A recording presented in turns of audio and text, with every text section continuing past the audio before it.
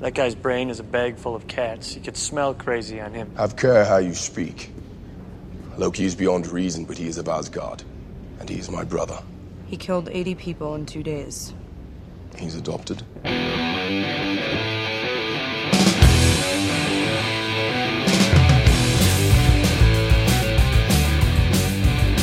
Iron Man's the shit. Thor is the shit. The Hulk is the shit. The Avengers are the shit.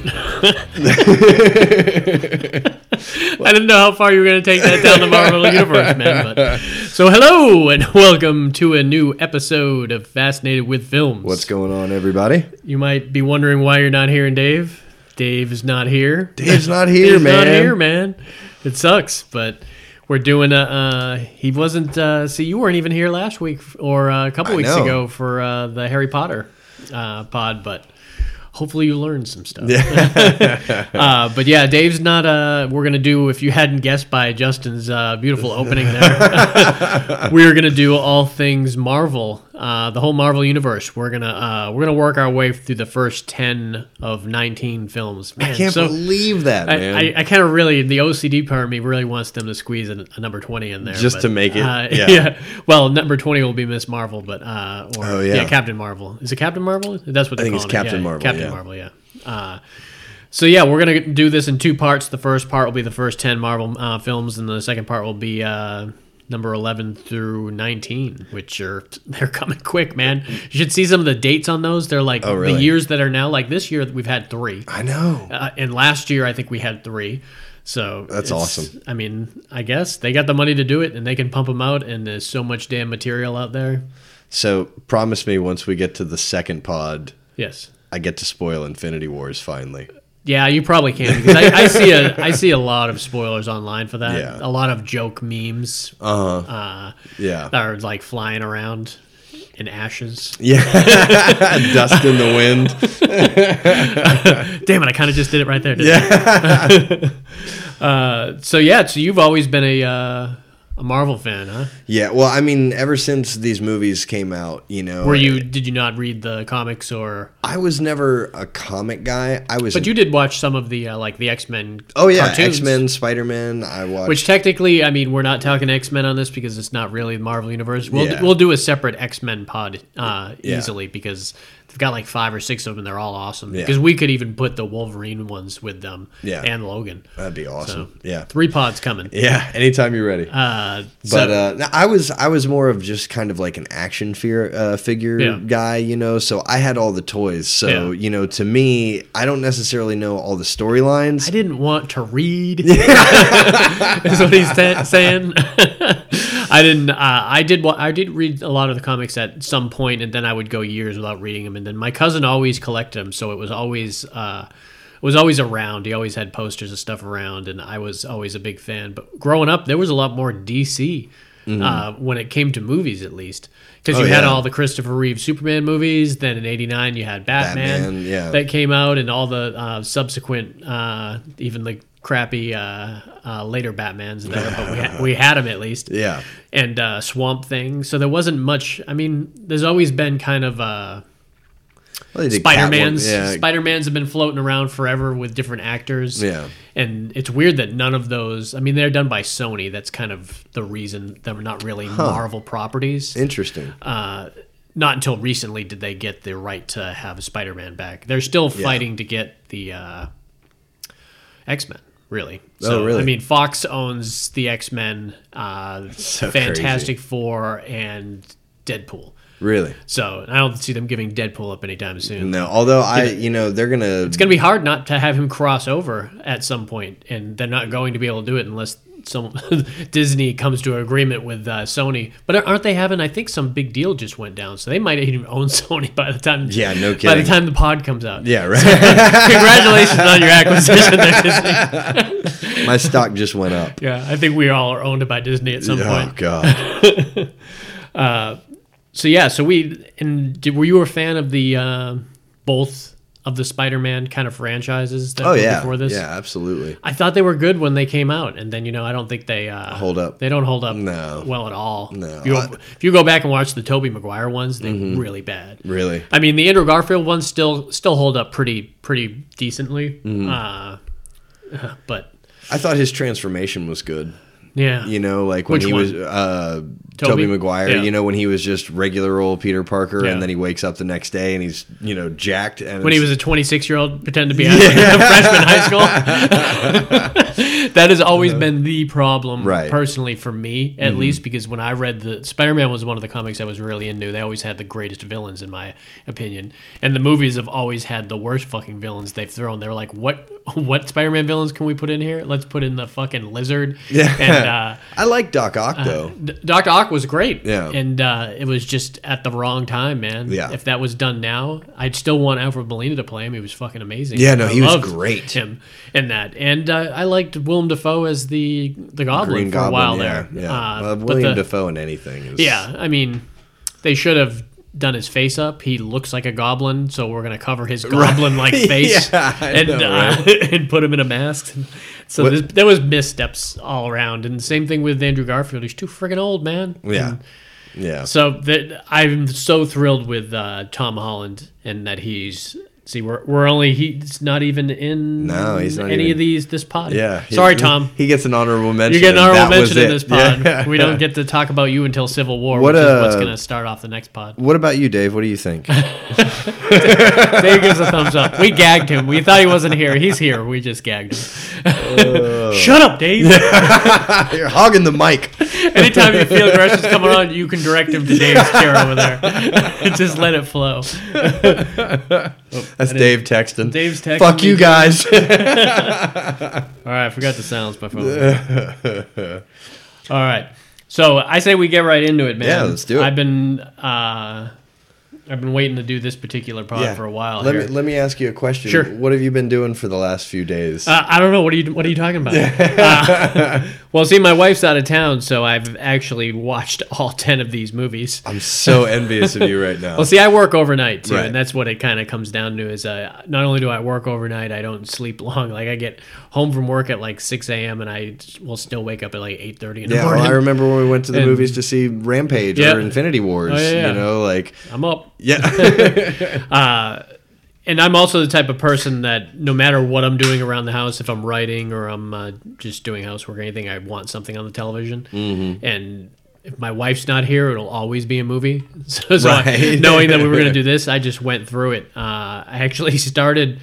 Not with the first one. I started with number 2 and worked my way all the way to the end and then finished with number 1 nice. on the list too, which was it's actually not a bad way of doing it. I was just eager to see number 2 because I had been a while since I had seen it. So I am somewhat familiar with the material. We'll see. You saw probably most of these in the theater too. I would imagine. I saw all of them. Really, in the all of theater, them. Yeah, I'm looking at down this list. I think I probably saw all of them Yeah. in the theater. So, all right, let's start with number 1. And this is really where it happened, man. People got to remember that before this movie, it was all like we said. It was the random Spider-Man movie, and it was the Sony acquisition movies like the X-Men. This was kind of the first beginning of a universe. Yeah, You and know, I don't like think it was really intended. It might have been in the back of their mind, but it wasn't on like the big spreadsheets that they have now. Yeah, let's plan out the next 15 years. Well, they've got the next like 4 years figured out already, and it's insane. ridiculous. Yeah. And we're recording this. This is the week. I don't know when this episode's going to drop, but when we're recording this, we are a day away from San Diego Comic-Con that starts tomorrow. Oh, wow. Yep. So all the crazy trailers come out tomorrow. Nice. You will literally see. I'll text you some. But, Yeah. like you're gonna see like 10 awesome trailers that are gonna pop out once. One of them that they've been teasing and it comes out tomorrow is Glass. The new trailer for Glass. Hell yes. So there's a I've been waiting great on trailer that for it. Apparently they already showed a teaser of it, and the teaser was it wasn't even worth sharing. It wasn't anything interesting, but they say the one that, maybe it's Friday it's going to come out. I think it's Friday they release it. So, and I follow all that stuff, so I'll know when they drop. So, and I don't know what Marvel's going to be showing. If they're gonna, they would be great if they showed Captain Marvel. Captain Marvel. Yeah, then, that'd be because awesome. Hers is going to be another one that's going to be amazing.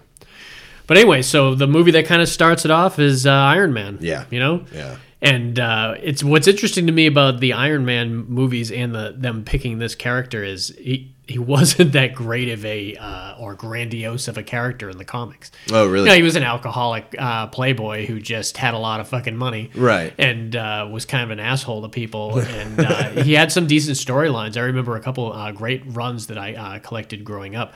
But it's just not. He wasn't really that flashy, right? Until you got Robert Downey Jr. Yeah, and I really can't think of anybody else doing that role. No, he plays it so well. Him and Chris Evans. Yeah, absolutely. Yep. I couldn't think of anyone for that either.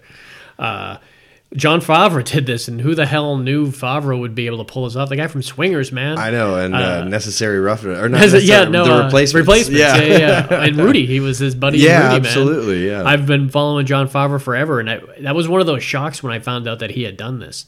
And I was kind of out of the loop when this movie was in pre-production, and even when it came out, because we were busy making a movie of our own. Yeah, that's crazy, man. It came out in 2008, and in 2008 we were on the set filming our last movie, Project Threshold. Yeah. And then it was released in 2009. But we were filming it because I remember everyone had gone to see it. That was on the set. Oh, really? I remember talking to. I think it was Curtis and Tina, and they were like, "Oh, you haven't seen Iron Man? You should see Iron Man. Yeah. It's way better than you even think it's going to be." Right. And that was what everyone's thing was, that they were saying, "Oh, it's a hell of a lot more serious and really, really grounded than you'd think it would be." Mm-hmm. Because up till then, superhero movies were flashy and they had capes, and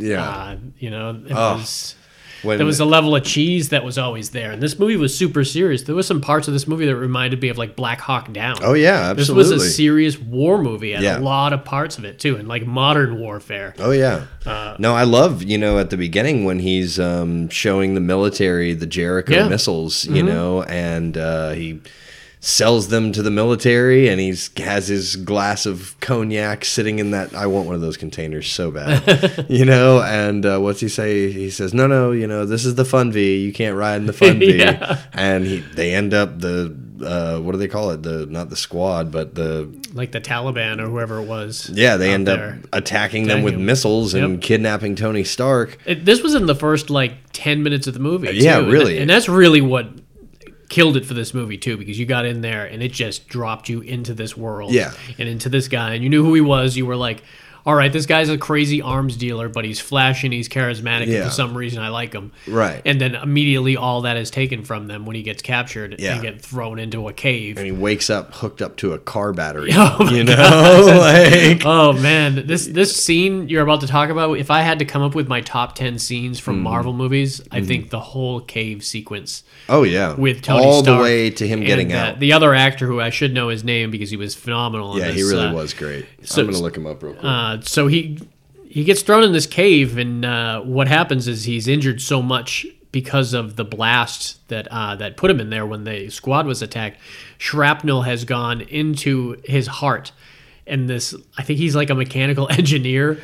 It's like an Iraqi mechanical engineer just happens to be in the cave with him. Right. Well, I think his name is. You're gonna butcher it? Yeah, I might. It's Ho Yinsen. I think that's his name. Yeah, no, Sean Taub. Sorry, I was looking at the character name. It's Billy Smith. Yeah. But yeah. I think he is. He's some kind of scientist who had actually met Tony Stark previously at one of the conventions. Yeah, I forgot about that. Because he tells him about that, and so he builds something to keep the shrapnel away from Tony's heart, which ends up becoming the what did they call that? The reactor that he's arc reactor. The arc reactor. Yeah. So, and it's from that point forward, we see it in his chest from all the Marvel movies. He's updated it since then, but. It was just an ingenious thing that you immediately bought into when they told you, "Oh wait, this is keeping the shrapnel from going into his heart." Right? Oh, that's awesome, man. Yeah, and that was one of the things is that I liked as opposed to like Batman. I love Batman, but his parents were killed when he was young, and that's what fuels his fear. And you can't really experience that with him. You literally see like who he is, who he becomes, and what happens afterwards. So they take you on that journey, and it just starts to open that character up. Absolutely. So the Taliban, what they do is they come in to the cave, and they want him to build one of the Patriot missiles that he's famous for. Because he's Tony Stark, the arms dealer, So they want his weaponry. Yep. So he's kind of lies to them. Well, very much lies to them, and they think that he's down there building this missile for him, and what he's actually doing is building the very first Iron Man suit. Right. And all that stuff was awesome with that other guy, man. When they were just figuring out how to do it and trying to, it was very tense and stressful too. You remember, especially when there's a scene where he comes in there and he threatens to burn that guy's eye out with a big ass like red coal. Yeah. And Tony's like, I need him. He's my assistant. Yeah. I need him. Yeah. And he gives him like one more day. Yep. And then when he gets in there and they realize, and they're doing that great cutback between the bad guys and Tony realizes they got to move now and they got to get him in the suit, but he realizes his other guy with him that at some point they realizes he's not going to make it. Yeah. And he's going to have to just give his life for kind of Tony. And he even says like this was always the plan. Yeah. You know, like he knew from the beginning, like, you know, so such a good it is a really good scene intense there, scene, you know, man. And it lasts for like, I mean, the movie starts right out and basically you get thrown into this scene, and the scene lasts for probably 25, 30 minutes. So I think the first 40 minutes of the movie is probably him getting out of that kind of cave and back to his normal life. What makes this difficult for his normal life now is he's an arms dealer, but he's an arms dealer with a conscience, and he's seeing the effect like super directly. Yeah. That what he's been doing is causing on people, and especially when they drag him out there and he sees Stark name on everything. Yeah, all the different cases and everything. So he doesn't want to do it anymore, but he's got Jedediah. He's got Jebediah, who is brilliantly played by the great Jeff Bridges. He is crazy, really man. good. He looks really he looks crazy. Scary like that. Yeah, he does look scary. Have you seen Hell or High Water yet? No. Man, you got to see that where he's the sheriff and Chris Pine and Captain Kirk. Chris Pine and God, what the hell wait, is is his that name? the bank robbery? The bank robbery. Movie? Yeah, I have seen that where they go and rob the banks because of the. And then at the end, he has to use the scope and the rifle and take him down. Oh, that's right. Really I forgot about that. But he can play that like crazy old guy now, and he's done that like in True Grit. He played that character and everything. This might have been the first one where he kind of made that jump from what we are used to seeing Jeff Bridges play to something kind of crazy. Well, and I mean, think about it from... He's the dude. I mean... Well, he's the dude, but he's also the guy from Blown Away. Yeah. You know, I mean, it's just interesting. It's a range. Yeah, as from an actor's point of view, I would be really pissed off if I've done a certain amount of movies and I hadn't played a villain yet. You know? I'd be wanting to play a villain. He actually played a really bad villain in Jagged Edge. It turned out that man, he was like a wife killer in that one. Oh wow, he was scary. But so he's kind of was already set to take over Tony's company because Tony had disappeared. Right. And you got the impression that he wanted it to happen regardless of Tony getting back or not. Yeah. That he was just going to be that opposition to him, and he wants to create his own kind of Iron Man suit. And so he's got an opposing kind of force here, who really, I think the Stark Corporation probably would side with Jebediah because they're not taking the same stance as Tony, who we shouldn't be making missiles anymore. Yeah, no, absolutely. The money missiles or not. Yeah. We should also mention in the first movie we had Terrence Howard.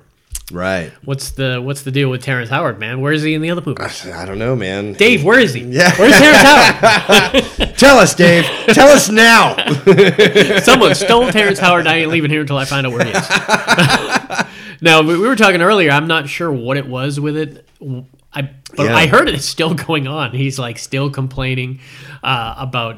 I don't know whose decision it was. I don't think it was his. I think he was ready to come back and do it. I think I don't know how they wouldn't like what he puts out because he's phenomenal. Yeah, he really is. And he put out a solid performance as Rhodey in this one. Yeah. And he gets replaced by Don Cheadle in Iron Man 2, who does a phenomenal job, and I can't imagine anyone else doing it now that you've seen Don Cheadle because he's been in so many of them. But they're both high-caliber actors, at least I suppose. See, as from a continuity standpoint, I wish they had gone with him from the beginning. Yeah. You know, but at least we got to see a little of Terrence. Yeah, well, and at least it wasn't like Iron Man 3 and then change over. You know what I mean? Because it'd have been like, you might as well have just killed him off. You know? I guess after the first one, once you get 2 under your belt and everything. Yeah. But He gets to say he's in part of the Marvel Universe. Yeah, I right. mean, he's probably pissed off. He can go screaming bitch with Ed Norton over there. Fuck you, Mark Ruffalo. Yeah. Who is awesome as the Hulk and is only going to get very few mentions on today's pod. I just got to throw him out there. Yeah, he's really. I mean, just in that one and that one are exactly. only 2 mentions in this. So. But yeah, Iron Man, and it came on down to the we got to mention Happy Man, because I love that we mentioned him as a director, but we should mention that Jon Favreau not only directed this movie, but he also plays the character of Happy. Oh yeah, who's in several of the other ones and put in probably one of his best performances, Spider-Man: Homecoming. Oh yeah, going around just being annoyed by Peter and everything was really fantastic. I liked him in number 2, Iron Man 2, which is where I'm going to take it here in a second. Sure. But yeah, I think it was a solid entry that we knew that they were going to immediately go into the next film. I think, what was it, 2 years? So I think they started filming almost immediately. I'm sure they did. And they introduced all these characters. The Agent Coulson's another one of the major characters that they introduced in the Iron Man movie that carries on not only through at least the first 5 Marvel Universe movies, but then into the S.H.I.E.L.D. series. You haven't seen the S.H.I.E.L.D. series? I haven't, yeah. Not a big TV guy. I'm not, man. I wouldn't.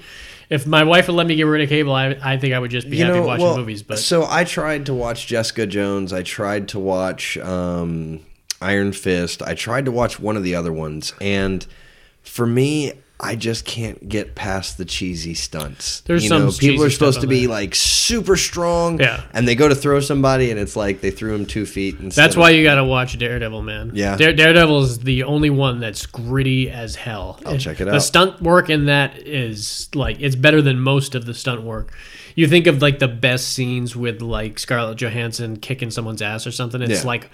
It's like that, but it's in like a hallway or like a closet. It's like super close. It's very kung fu like. I think you would like the Daredevil one, especially over the other ones on there. The other ones do have a major level of cheese in it. Yeah, there's not a whole lot of cheese in Daredevil. Or I haven't seen The Punisher, but I saw him in season 2 of Daredevil, which he was phenomenal in season 2 of Daredevil. Really good. Well, so I'll at least watch those 2 seasons then, so I can do that and then you'll just be disappointed how bad the other ones are. But they just did finish season 3 of Daredevil. D'Onofrio is one of the best things of that Daredevil season 2 or season 1 and a little bit of season 2 was him playing the Kingpin. Oh, really? Which was another crossover, because the Kingpin was a major Daredevil villain, but he was also a major Spider-Man That's villain. what I thought, yeah. And if he could make his way into this Marvel universe, D'Onofrio gained all the weight, and that's probably one of the best Marvel villains, actually. Oh, yeah? So for any reason, you should watch that, because they do something really great with his character that immediately kind of makes you feel for him, but you realize the issues that he has. But I actually really liked Michael Clark Duncan. I did. I didn't like the movie, but I liked him as the Kingpin. I thought that was a good twist. I think it certainly was a twist. I think you'll like D'Onofrio. D'Onofrio, not only does he look like him, but he acts like him, and he really creates a character there. And D'Onofrio is one of those next level actors that when he does that type of stuff. Like, I was recently watching him in The Cell. He's so crazy in The Cell, man. Do you remember The Cell? No, I haven't seen it. Oh, you haven't seen it? We talked about that before? Yeah. Damn. Because I always get The Cube and The Cell confused. Oh, yeah. Man, Cell. He was evil as hell, man. He had hooks he had like loops in his back. And he would hang himself from the ceiling, suspend himself. And he was crazy. He's definitely one of the more vicious serial killers. All right. Iron Man 2. 2010, man, and a lot of good stuff of this. What is your first thoughts when you think Iron Man 2? Probably Mickey Rourke. Hells yeah. With, as it should be, because Mickey Rourke was amazing in this. Absolutely, he was. Just as amazing, for my money, as Sam Rockwell in this. He was so good. God, man, you talk about just... He plays his that energy, character, man. Yeah. That's a good way to say it. If you've seen one really good... There's so many great performances by Sam Rockwell. Seven Psychopaths. That's what I always go to. Moon is probably the upper echelon. Probably the number one performance he ever did was Moon. He was just so amazing in it. But even like Green Mile. Oh yeah, And that 3 Billboards in Ebbing, Missouri. He was amazing in that. Really, really good. Yeah. He won the. I'm pretty sure he won the Oscar for that. Or was the Golden Globe? I remember his speech. So I know it was one of the 2 that he won. I know the lead female. Yeah, she one. Frances McDermott. Yeah, we did a whole pot on her, man. Yeah, I just couldn't remember her name. We're talking Marvel, man. I'm not. My brain was elsewhere. Yeah, sorry. Damn it, Dave. Sam Rockwell. He was amazing in Iron Man 2. He came in as like this sleazy, just similar to like Tony Stark. It's like a lesser, not as good as his job. Well, it was Tony Stark. Yeah, exactly. He didn't have the conscience. Yeah, you know what I mean? He didn't have the women or the success the really that came out with Tony that he did, and it really bugged the shit out of him. Yeah, absolutely. And then you've got Mickey Rourke, who's this crazy Russian whose family was killed by the Starks. Yeah, not even Tony. It's like the Howard Stark. Right, that's right. And I love what they do with Howard Stark in a lot of these movies, and you get to see Howard a lot more. The actor that plays him. Damn, I can't remember him. It's a guy from Preacher, man. He's really, really fucking amazing in Preacher also, which is a great series. Yeah, he's good though as Tony, but the elder Tony, which you get to see in like Civil War, that's played by John Slattery, who's from Mad Men, and he's really, really good in that too. So apparently one of those two, Howard, I don't know what era it was that killed his parents. It must have been Howard when he was older or something. Yeah, well, it had to have been. Well, because his father had some kind of secret. They were working together to try and get... They had a project that they were working on, and that's right, because Howard Stark took the thing because that's what he was saying is like your father stole from my family. That's you know what I mean? Right. Yeah. Because I forgot you look at Mickey Rourke in this movie, especially when you're just watching the trailers, or you just you think of Mickey Rourke as this imposing guy, and he eventually becomes Whiplash in this movie, and he's whipping those things around and everything. Man, but things are so he's cool. Like super, super smart. Like he's a chemical engineer or something. So there's scenes where you see him building stuff that is really, really intense. Yeah, I want the bird. Yeah. That ain't my bird. Yeah. And he really sold into this role, man. Like Mickey Rourke does, man. Yeah, no, he's a great actor. He's a phenomenal actor, and he really, you could tell that there's no part of him that I did not think was Russian. No. Like you got the impression he hung out with Russians for like a year. Yeah. Well, and I mean, he had the, he's got the tattoos and the teeth and everything like that. I mean, he was huge too, crazy. Dude. I mean, that scene for me, when I think Iron Man 2 specifically, is the NASCAR scene or the Indy scene or whatever it was. Indy, yeah. And because it was right on the streets. Yeah. And it was in like Paris, or I think it was in like France or something. I'm not sure where it was. Yeah. I just know it was overseas. Freaking chops that car in half, and you see the liquid metal floating away from the car where he's just cut it in pieces. I love the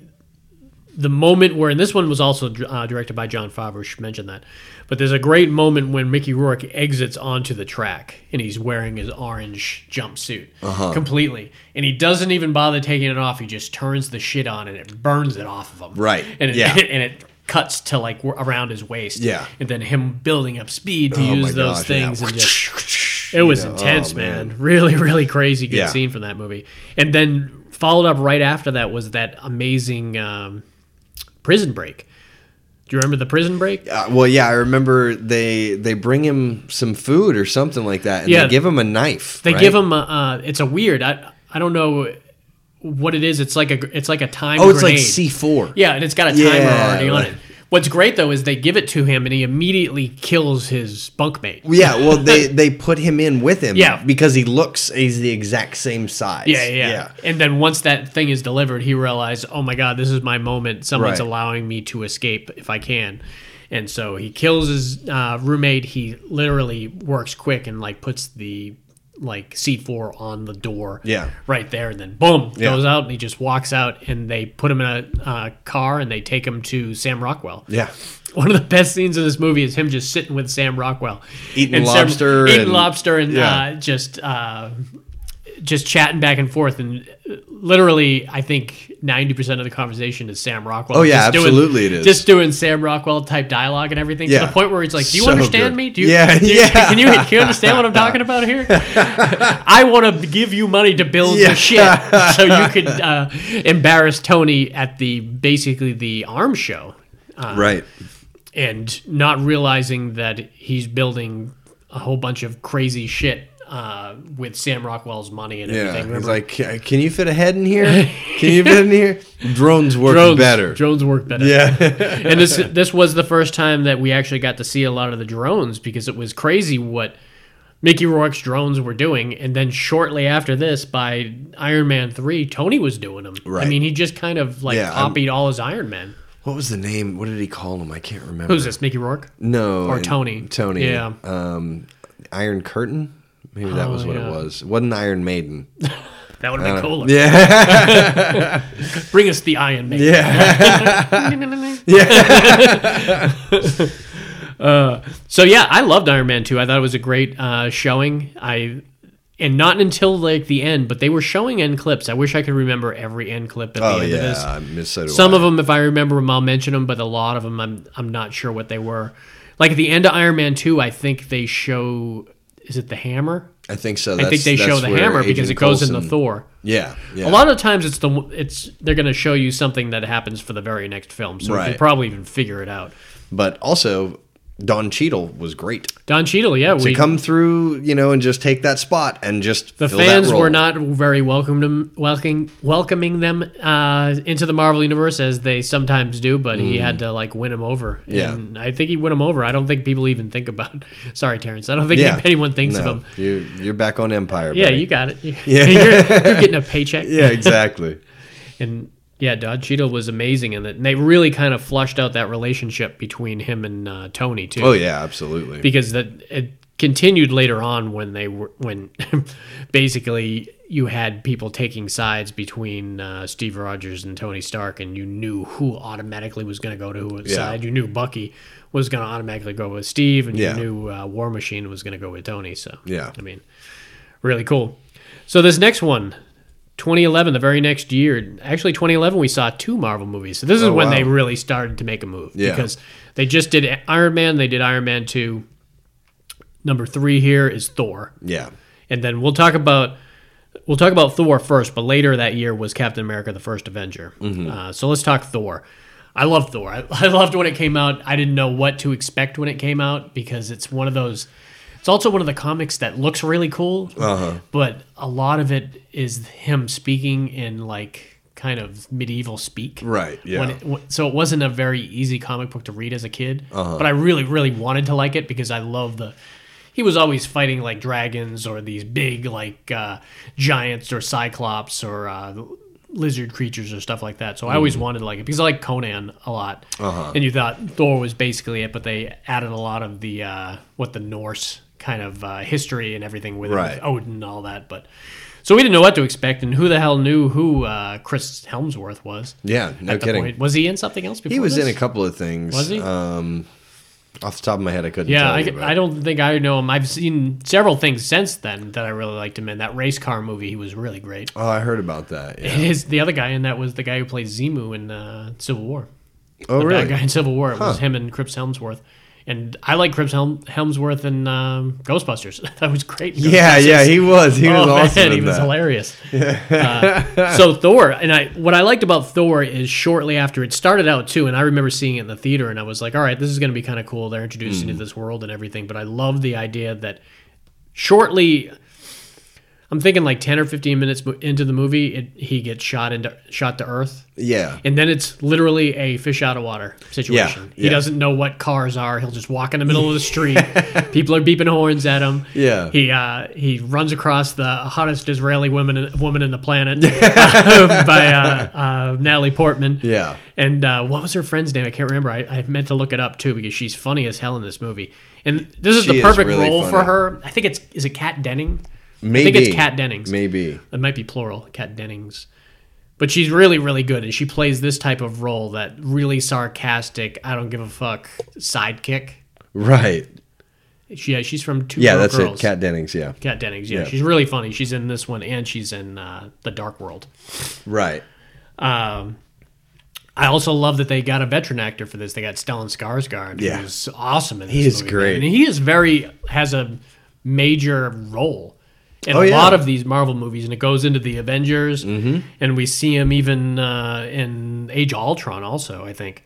Was he in Age of Ultron? I think he was. Just briefly? I think he's been in all the Avengers. Wasn't he because he's been on all the Thors. Mm-hmm. Oh, yeah, for sure. Yeah, because Eric... He has one of my favorite scenes from Thor: The Dark World. I'll talk about that when it gets there. But I love that and I love what happens to him in the Avengers, too. We'll talk about that when it gets there, too. But let's go back to Thor. So Thor... There was a lot of great stuff that they were able to work into this movie that made it really interesting. First of all, the Loki character is still one of the best kind of most charismatic villains, I guess I would say, in the Marvel Universe. Yeah. So much so that the fans almost demanded him to kind of be back. Yeah, you just can't kill him. You just can't kill him. I mean, he's Loki. He's the trickster, man. Exactly, you can't be angry at him for like pretending to be his Odin or whatever he's doing. You can't trust anything around him. So you kind of got that right off the bat that these brothers don't give a shit about each other. And I love how they set up kind of the hammer. You know, the idea that that only Thor could pick the hammer up. Right, yeah. Which is he's worthy. It's been used for comic relief in several of these movies too, man. One of my favorites is in Age of Ultron, where they're all getting drunk. That's my favorite. That's my favorite, dude. And before there, when they give Stan Lee the alcohol, this is not for human consumption. Yeah, like, give it to me, boy. Yeah. Oh, so funny. Yeah. So with that story being with the hammer too, one of my favorite scenes is very shortly into the movie. Odin strips Thor of all his kind of his armor, his power. He throws his hammer off, and he says, "This is only for someone who's worthy enough to kind of to yield, handle it, yield it." Good one. And so it kind of goes in. I'm trying to think what town this was. It felt very like New Mexico. Yeah, it was something like that. And the hammer just kind of flies down into a crater and sticks out of the ground. And before S.H.I.E.L.D. kind of gets wind of it and kind of sections the whole place off and goes all E.T. on it. Yeah, right. And puts all the plastic wrap all around over the place. Yeah. A whole bunch of rednecks come. It starts with one, and then they come multiplying. I don't know what song they play. As like rednecks do. Yeah, they do. More pickup trucks. Yeah. We're surrounded by rednecks. We know what we're talking about. I drive a pickup truck. What's sitting with a redneck? Help! What do you think, Dave? You're no help, Dave. But yeah, so they're all getting together, drinking their beers, and trying to pull the hammer off the ground, and none of them can do it. And one of them ties like the back of their truck to it and just tears the whole back end off the truck completely. God, I forgot about that. Oh man, it was so fun. But then. Like most redneck, like most redneck parties, the Popo shows up, fucks everything up. Ain't no party like a redneck party because the Popo make it go stop. So you've got remember Natalie Portman hits him with a car. Oh yeah, that's right. She hits him with a car because she goes on, "Please don't be dead. Please don't be dead." Yeah. Matt Denning's like, "If you need CPR, I can totally give him CPR." And so. And they were just like they just happened to be like research scientists coming up with some kind of energy field study or something like that. Yeah, that's right. Yeah. And Stellan was kind of the lead guy on it, so they just kind of happened to get hit by the perfect people. Yeah, exactly. Really? So that's where Thor starts a relationship there with Jane, and Jane becomes Thor. She's like the new Thor. Thor's a woman now in the comics. Really? And it's Jane. Yeah. Interesting. And Jane something. What the hell was her last name? Foster? Jane Foster? Maybe. I think that's right. Huh. I'm going to give you that one. I think so. So, yeah, this movie, it went down. One of my favorite people in this whole movie, we haven't mentioned yet, was Idris Elba. I love the character. He's great in everything. He really is. He should be Bond. I'm really pissed that he's not Bond. I totally agree. And one of my favorite thing he does is this Thor movie. I just like the character that kind of sits on the edge of Asgard, and watches the universe. So cool. And can see where people are, and there's points where he can pick Jane out. Yeah. And it's really, really fun. Right. And we were talking earlier. He was great in The Wire. I think that was the first time I think I ever saw him when he played. It wasn't Stringer Bell. It was Stringer Bell's like right-hand man, but he was really phenomenal in it. So anyways, this was all dealt with like the Thor and Loki kind of fight, and where the scepter And this is where did the Tesseract come in? I think the Tesseract was what was they were trying to study, maybe, because the Yeah. Tesseract was still on Earth, remember? Yeah. Because Steve Rogers found it, but you didn't know that yet. I'm trying to think which one. I'm confusing Thor Dark World with Thor, because at one point, remember, was it the end sequence? I think it was the end sequence where the Thor's like right hand men, the one woman, right, and then there's that guy who was the Punisher in the Warzone, right?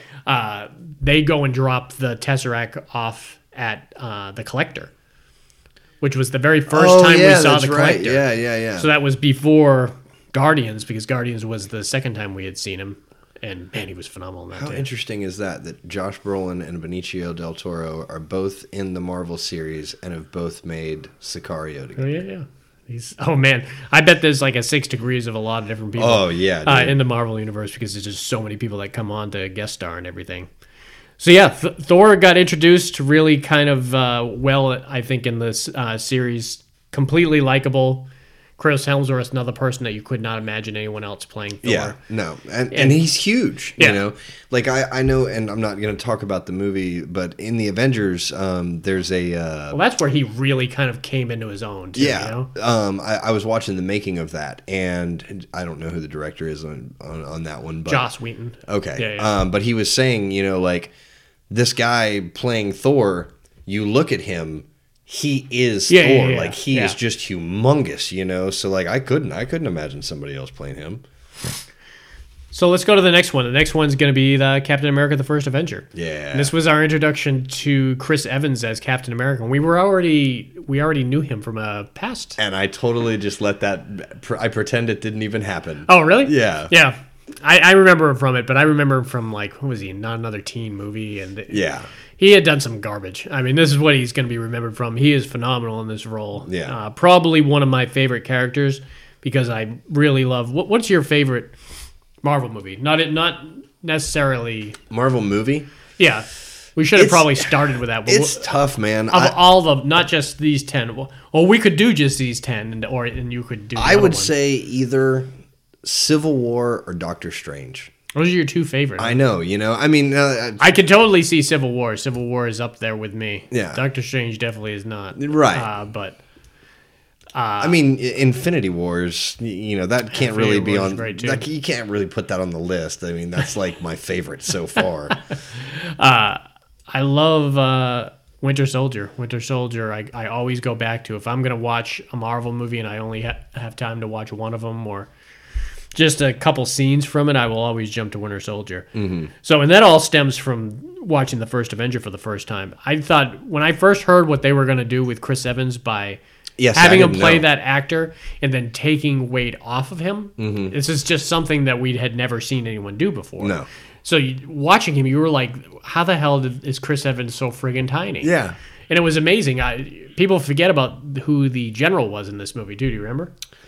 I do, but it's I can't right now. Tommy Lee Jones. That's right. Yeah, he was really good in this. He was great. Yeah, really, really good in this role. Had a lot of great one-liners and was really funny. Yeah, Another person I love the scene where they're in basic and the flagpole. Yeah, you know, and he knocks it down. 21 years, nobody's grabbed that flag. Get back to running, and he just pulls the pin. You know, just falls on the ground, man. Or when they drop the grenade. Anyways, I'm getting ahead of it. You know. Yeah. So if you're not familiar with the story with Steve Rogers, because these other ones, I mean, they're pretty cut and dry. Thor was taking strictly from Norse mythology, and Iron Man was just that rich playboy who got in a situation, had to build a suit, and had money to be able to kind of make it his own war machine. Really. Yeah. But with Captain America, you had Steve Rogers, who had the biggest heart and mindset for any like red-blooded American soldier that wanted to be, but he was like Rudy, man. He had zero friggin' ability, talent, skill, weight, muscle, tone, anything. He could not, to the point where people are like laughing at him. Oh yeah, no, he would get his ass kicked all the time, and people would, you know, he'd say, "What, do you still want more?" He'd say, "I can do this all day." That's my favorite line from Captain America. And he reuses it all the time. All the time, dude. He used it really well in Civil War. That's my favorite. That was the best one when he says it to Tony, because he had gone a while before saying it. It was good. Yeah. But I love, what they do is Howard Stark and played by damn, we gotta look him up. The guy from Preacher, Jesse. No, Jesse's his name in Preacher. He's really good. What's his name, Dave? Yeah, come on, Dave. You at least you're not helping us. If you're not going to speak, man. you can at least play the role of producer on this fucking thing. Lazy ass.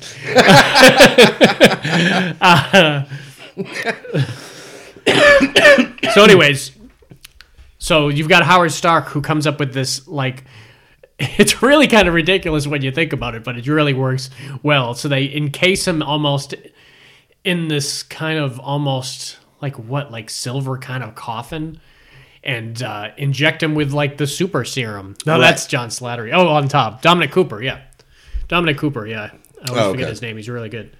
But yeah, so that machine that they put him into, and he's a little tiny guy. You know what I mean? And when he comes out, he's all of a sudden like Chris Evans, 6'4", 255 pounds of pure muscle. Agent Carter's eyes are real wide. Yeah, what the hell? I remember even like.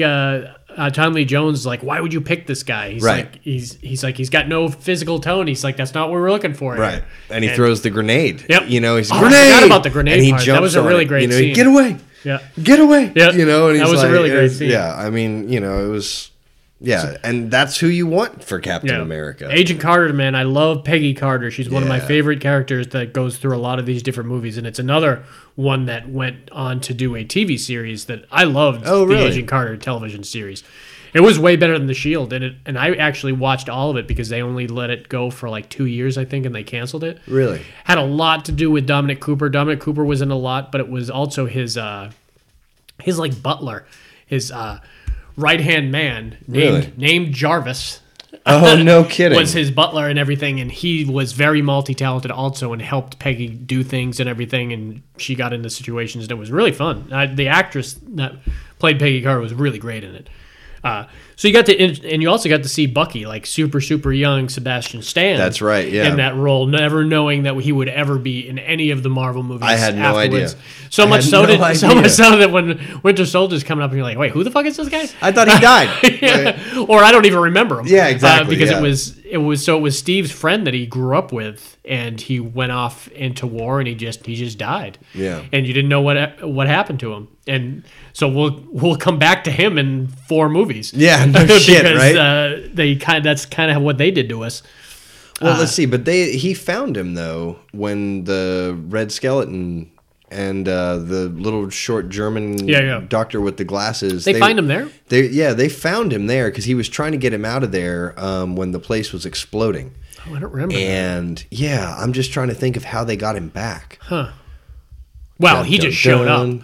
Oh, is that what it was? Yeah, in Winter Soldier, he just showed up. Oh, maybe he didn't make it out of there. I can't remember now. Because I remember, as far as Steve knew, he was dead at some point. It was either at the beginning of Captain America or by the end there. Right. But, because he certainly didn't expect him to show up. As the Winter Soldier. As the Winter Soldier. Yeah, he was masked for a long time in that movie, too. So cool, too. Well, we'll talk about that scene. Yeah.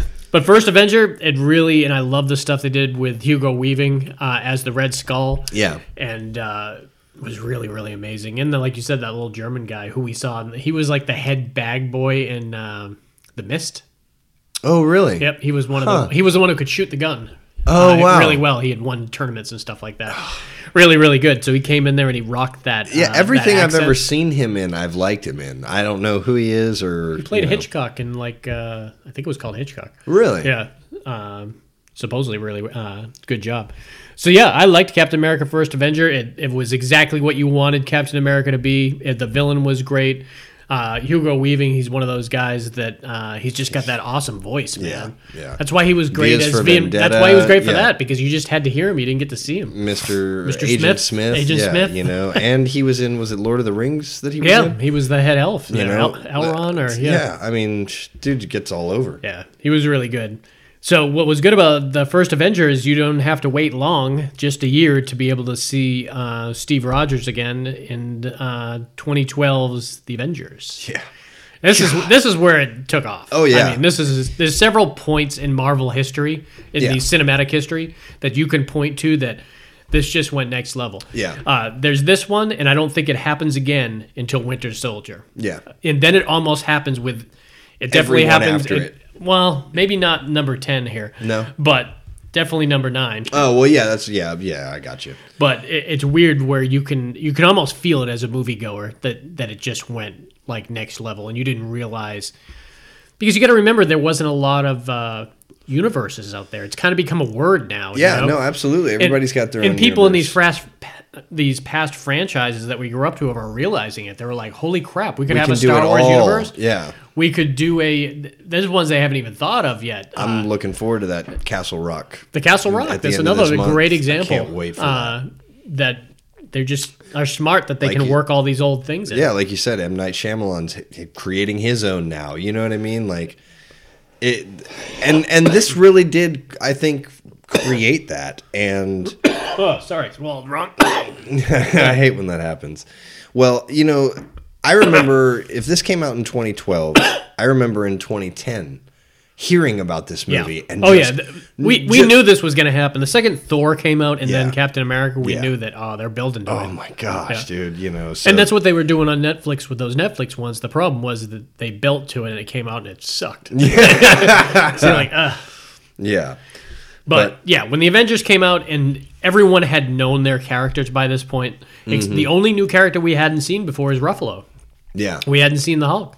And he's arguably the show stealer in this movie. Oh yeah, absolutely. Because you're just waiting for him to turn into the Hulk the whole time. But he's very charismatic as just David Banner too. Oh yeah, I love the scene where she takes him out to the where she goes to see edge him. of town. She gets. Oh, go ahead. No, when. Oh yeah, that's the scene I'm talking about. Yeah, when she gets the little kid to go get him and trick him off to the side of town. Yeah, and then she basically has to convince with extreme prejudice, right? Yeah, that you're coming back with us. We're going to need you and everything. Yeah, because at the very beginning of the movie, it was they set it off really well. And Joss Whedon, we should mention, this was his first movie.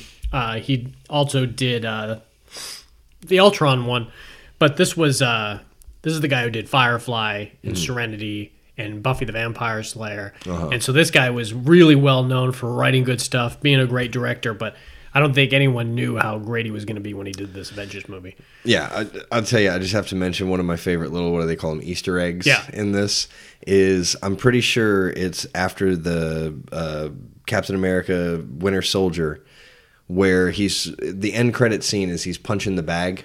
Oh, yeah. And Samuel L. Jackson, shows up, and he says, "Oh, it might surprise you." And he's like, "Oh, I bet you, I bet you $10 that it doesn't," And then they go and they get on that ship, and he doesn't even say anything. He just walks up and hands him $10 and turns around and walks away. I remember seeing that when I just rewatched it too, and I forgot totally about it too. Yeah, That is a great moment. That, and in the same scene, that's very Joss Whedon, man. Like the stuff with Coulson and him wanting him to sign his baseball cards and everything. That's so Joss Whedon. Joss Whedon does a lot of good type fun stuff. He brings kind of the fun to these types of movies, right? And I thought that's what the Avengers was. Even like the instant butting heads, you immediately knew that Tony and Steve Rogers were completely on different wavelengths, right? Oh, and Thor, but it was more Tony kind of just tolerated Thor and liked busting his balls, like calling him Point Break and shit. Yeah. with Steve, you could tell that they really had fundamentalism. Oh yeah, because Thor's a god. He's got his own fucking right. world and everything. He doesn't really. He's only here to fucking help us because it might interact his own world or Jane's from there. Yeah, but when Howard Stark was always talking about Steve Rogers growing up instead of paying attention to Tony. And that's where it came from. The hostility, It's true, because it's interesting the shift, how they got Steve Rogers, Captain America from 1940s to current day. It's pretty ingenious having him being like frozen in ice, so everyone knew of him as the number one superhero. Yeah. And so he has to come right into it and kind of Didn't he say something like that? You're the guy my father's been talking to years about. Yeah, exactly. And I love how Loki. Well, I guess that's really what Thor is there for, because he's got an asshole brother who's fucking up the world and he's got to bring him back. Right. Well, he's coming after the Tesseract on this one. And, what they don't tell you is Samuel L. Jackson is developing weapons for the Tesseract. So Loki comes through the doorway, and that's when he takes over Hawkeye and Eric and... Which is, I think, what always kind of I think that's what hurt the Hawkeye character the most. It took him over immediately. So we didn't get to meet Hawkeye or learn. I think that's why they threw that shit in Ultron where he's on the farm and shit. Right. Which I'll talk about that when we get to it, but I thought that kind of brought the movie down a little bit. And that should have been exposition that was thrown at the beginning, but they couldn't do it because they turned him evil like immediately once the movie started. Right. And because most people are like, all right, we're gonna kill someone off in the Marvel universe. Who's it gonna be?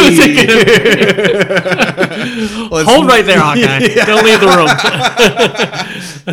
Anybody not named Hawkeye, you can Anyone that only has a bow and arrow, you can leave. But I'll tell you, Jeremy Renner. Oh, he's great. He plays it great. I loved him in it, and I still love him in it. And he might even turn out to be a huge part of Avengers Infinity War 2. Yeah, I think so. Everyone's valuable now. Yeah, no kidding. He's totally got that. Who do you like? Who's your daddy now, bitch? I'm back. I'm CEO, bitch. Yeah. But, I mean, the Avengers, man, seeing them come together, and of course... what's some of your favorite scenes? Well, my favorite scene in that is when... the Hulk takes Loki up in Stark Tower, and he's like, "How dare you? I'm a god!" And he just slams him, and he's like, "Puny god," Very similar to that. I love the scene where he just randomly punches Thor. Like they do this huge action sequence, and it's over. They're gonna cut to the next scene, and all of a sudden that fist extends. It just knocks him out of frame. Yeah, I love that. But I love the scene like you were talking about with Samuel when we found out that what Samuel was doing for the weapons, and you realized that they were really concerned with Banner turning. Oh, yeah. And we were waiting for it to happen. Yeah. To the point where they showed that Loki's standing on top of what was supposed to be for the Hulk that would drop you down into this containment system. I just love when everyone's so concerned about David Banner, and he's talking, he's getting real angry, and you don't realize he's got Loki's scepter in his hand. Yeah, exactly. I love that moment. And then... right when he turns, that whole sequence where Tony's got to go outside and kind of go kickstart it, and he's got to wait for Steve Rogers to pull the lever. Yeah, I love in that part right there. And he's like, "Okay, what are we looking at?" And he looks at it and he goes, "It seems to run him some sort of electricity." Oh, man. Yeah. It was really fun, man. And that whole the end sequence was great. And the city, man, and the portal opens up and the creatures are pouring out. I mean, it's just classic. And it ends with a classic, like, Christopher Reeve, I got the nuclear weapon, I got to fly it up into space to get rid of it type scene. And it works. And then he just falls down at the last moment. And Hulk grabs him. Yeah, that's awesome. Yeah, it was a really, really fun one, man. And you knew after that it was going to be one of the biggest money makers, and everyone saw it a million times when it was out there. Oh, no, when it came out on DVD, I paid $24.99 for it. Oh, yeah. Oh, you know what I mean? I was like, yep, I'm owning that. Top dollar. Yeah. I also love where, after the Hulk catches him and he rips the face off of him and screams at him to wake him back up. He's like... "You guys know what shawarma is? Shawarma. Hey, after this, we should all go and get some shawarma." And then the end credit scene is him eating shawarma, and so good. Well, this next one I had only seen like 2 or 3 times until I just recently watched it, and I forgot how much I loved it. And that's 2013. The very next year, Iron Man 3. Yeah. Iron Man 3, and it's interesting. It's directed by Shane Black, and Shane Black writes a lot of stuff. If you don't know who Shane Black is, he's doing the new Predator, but he was in the original Predator. He was one of the... Damn, you got a big pussy. Yeah. Damn, you got a big pussy. He was one of the really funny guys on that movie, and then he's always been a champion for the Predator movies, but people forget he wrote every Lethal Weapon movie. I didn't know that. Yeah. Oh, and wow. I think he wrote Last Boy Scout. No shit. Shit ton of action movies. That's awesome. awesome. He's only directed like 10, I think, maybe, and a few of them are hit and miss, but he's a great writer, and so he came on as the writer and the director of Iron Man 3, and I loved what he did. Oh, yeah. I know a lot of people were turned off by the kind of surprise ending with Ben Kingsley, which we can reveal it here. I mean, this has been out forever, and it's a random Iron Man movie. But before we do that, well, let's get to it. So this kind of goes off with the who was it? Gary. No, not Gary. The guy from Memento. Oh shit! Now you're gonna stump me. Guy Pearce. Guy Pearce. Yeah. So Guy Pearce comes in as somebody from Tony's past. They show this great past sequence where they really dork up Guy Pearce. Remember, they give him like bad teeth and everything. He's like almost a hunchback. It kind of reminded me of with the Incredibles, the character that becomes the bad guy. I actually never saw that. What? You still haven't seen the Incredibles? No. What the hell, man? I know. The Jason Lee character, he was like obsessed with the Craig T. Nelson character, and he really wanted to be a part of the Incredibles and everything, and he shunned him, and he kind of pissed him off, and then he ended up making his mission to screw over the Incredibles later in life when they're not thinking about it, and that's exactly what happened with the Guy Pearce character. Mm-hmm. He wants to talk to Tony about this great stuff that he's doing, and Tony being an asshole and not interested. He's got 2 girls on his arm. He's like, "Yeah, meet me up in the roof. Yeah, I'll be there in 5 minutes. I'll be up there in 5 minutes." Yeah. He's up there for an hour. He's contemplating jumping off and everything. And I guess that was like a turning point for him, and he makes it his kind of mission to screw over Tony, and he creates something really horrendous. Yeah. But doesn't it also like it heals people? Because remember, he's testing it on like ex-military people who have amputees. Right. So people that have lost their arm and a leg are taking. I don't know if it's a serum. Is it a serum or is it some kind sort of like treatment? An inhaler or something like that? Is that what it is? It's like an orange thing, and they break it and suck it in. And the special effects in this movie are really amazing because it's like this fire, molten lava just under their skin. Yeah. And at times when they get really angry, you'll see it in their eyes. Yeah. Has that really good guy who was in the 24 series. He was also in The Departed. He was the one who shot Matt Damon outside the elevator. He looks just like Timberlake. He's been in a lot of random type movies, but he was kind of the head thug in this movie. It was him and there was that girl. And there's awesome sequences when the fight sequences are really brutal, man. They are really good. Really good. You could tell that the guy who did this really knew action sequences, which is one of the exciting things with the Predator coming out. All right.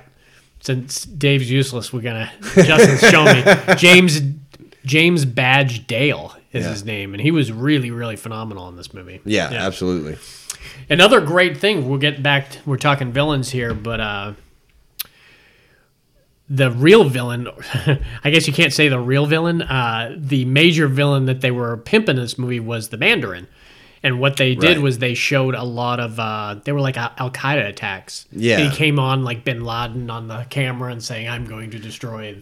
Right. Well, and they would hack the TV. Yeah. And they would hack the TV and everything. Send messages like that. So Guy Pearce really wasn't on anyone's friggin' radar. Everyone's looking for the Mandarin. Right. And they don't know what the hell's going on with him. So Tony, another thing Tony does in this movie that really changes the elements is that the idea that he could have the suit remotely come to him. Oh, that was awesome. From like a city away or something like that, just by holding his arm out, like almost like the super strong magnet or something. Yeah, well, he inserts it into his own arm.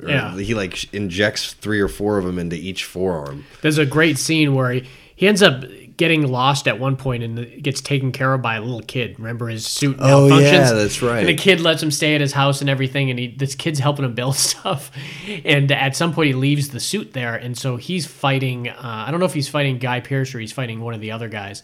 And he's trying to activate the suit, and the kid's got it like locked in the barn. Oh, that's right. And he's got to open the door, and it just busts out of the barn. About that. You can tell that it's going to Tony, and the kid's got wide eyes and everything. And not to jump forward, but there was that great scene at the very end where the kid went inside, and he had a brand new car in there. Yeah. And this kid was like, you could tell he was like 7 years from being able to drive. Yeah. But he had a new computer, new everything. Like Tony like bought him so much shit, and I thought that was just a great, cool little element that they added to it. Absolutely, Anyway, so Tony's like searching for. As a viewer, we're seeing all the stuff with Guy Pearce. We're seeing the stuff with Dale Badge, who's going around like a badass and killing people and losing his arm, and it's like growing back. Yeah, that's right. All this, these guys looked like they were super hard to beat. Even in the suit, it was like really hard to beat. Well, and also, I mean, Tony was pretty much at that point he was on the edge of a breakdown. Yeah. Remember, it was his birthday, and he's getting drunk and shooting everything at his party. Well, he wasn't. Was that this one or was that second one? The second one, he got drunk a shitload too. I know. Oh no! Yeah, you're right. That is the second one. But I'm thinking this one is the one where helicopters. this was the one where he was having anxiety attacks. That's what it was. Remember, he was pulling over, and it was the don't mention New York. Don't yeah. I didn't mention New York, but you just did, didn't you? So yeah, he had his own little thing going on, but he was trying to search for the Mandarin, and at some point he finds him. He goes and he's like. Goes into this place where he knows the Mandarin's going to be, and there's these two like hot chicks in bed, and all of a sudden, Ben Kingsley comes out of the bathroom, just holding like a Miller Lite or something. And he's not even talking in like his Iraqi accent. He's talking in like a British accent and everything. And you realize shortly on that this guy is not the Mandarin. The Mandarin that really doesn't even exist. He's an actor that's been hired to come in there and play this role. Yeah. And it was really funny, man. Oh, yeah. And I think a lot of people didn't like it because there was a major character in the comics. Oh, yeah. Oh, was it? And I mean, technically, ultimately, I guess Guy Pearce was the Mandarin. He even said it at the end, "I am the Mandarin," type of thing. So that's, I guess they can get away with it like that. But he certainly looked kind of like how Ben Kingsley was supposed to look. I got you. And I thought it was great. I thought we could still see him in the Marvel universe at some point. I think it would be funny. Yeah. But I thought Shane Black did an amazing job coming in here and just in busting. I mean, it's not easy coming in and doing number 3 of anything, you know? Yeah, absolutely. And making it good enough that you'd be willing to go and see a number 4. Yeah, because it had been 2010. So, man, there's 1, 2, 3. There were 3 movies, but only so each year there was a movie between Iron Man 2 and Iron Man 3. And now they're pumping out 3. You know, it's like 3 at a time. But yeah, Iron Man 3 was really amazing in that same year. So Iron Man 3 came out, I'm guessing it was the beginning of the year, I'm not sure. But right after that is Thor: The Dark World. I love The Dark World, man. This was a really good one. Yeah. Now see, I remember, and I think it was awesome where they go to the building and they start to, because not much that, like, that's early on in the movie. It's kind of the beginning. You don't really know what's going on yet. And well, we see some of the stuff with the Dark Elves, and the Dark Elves we realize are evil as shit. Christopher Eccleston plays the head Dark Elf, who, if you're listening, you might know him from he played Destro in the G.I. Joe movie. Have you seen any of the two G.I. Joe movies? I have, but it's been a while. I've seen them both. Yeah, he was in the first one. And Gone in 60 Seconds, he played the Carpenter. He was also in a great movie called Shallow Grave. If Dave was here, he'd love to talk about it. You sure you don't want to take that gag off, Come on, Dave. You don't want to talk about Shallow Grave with me? Come on. Fine. You lost your chance.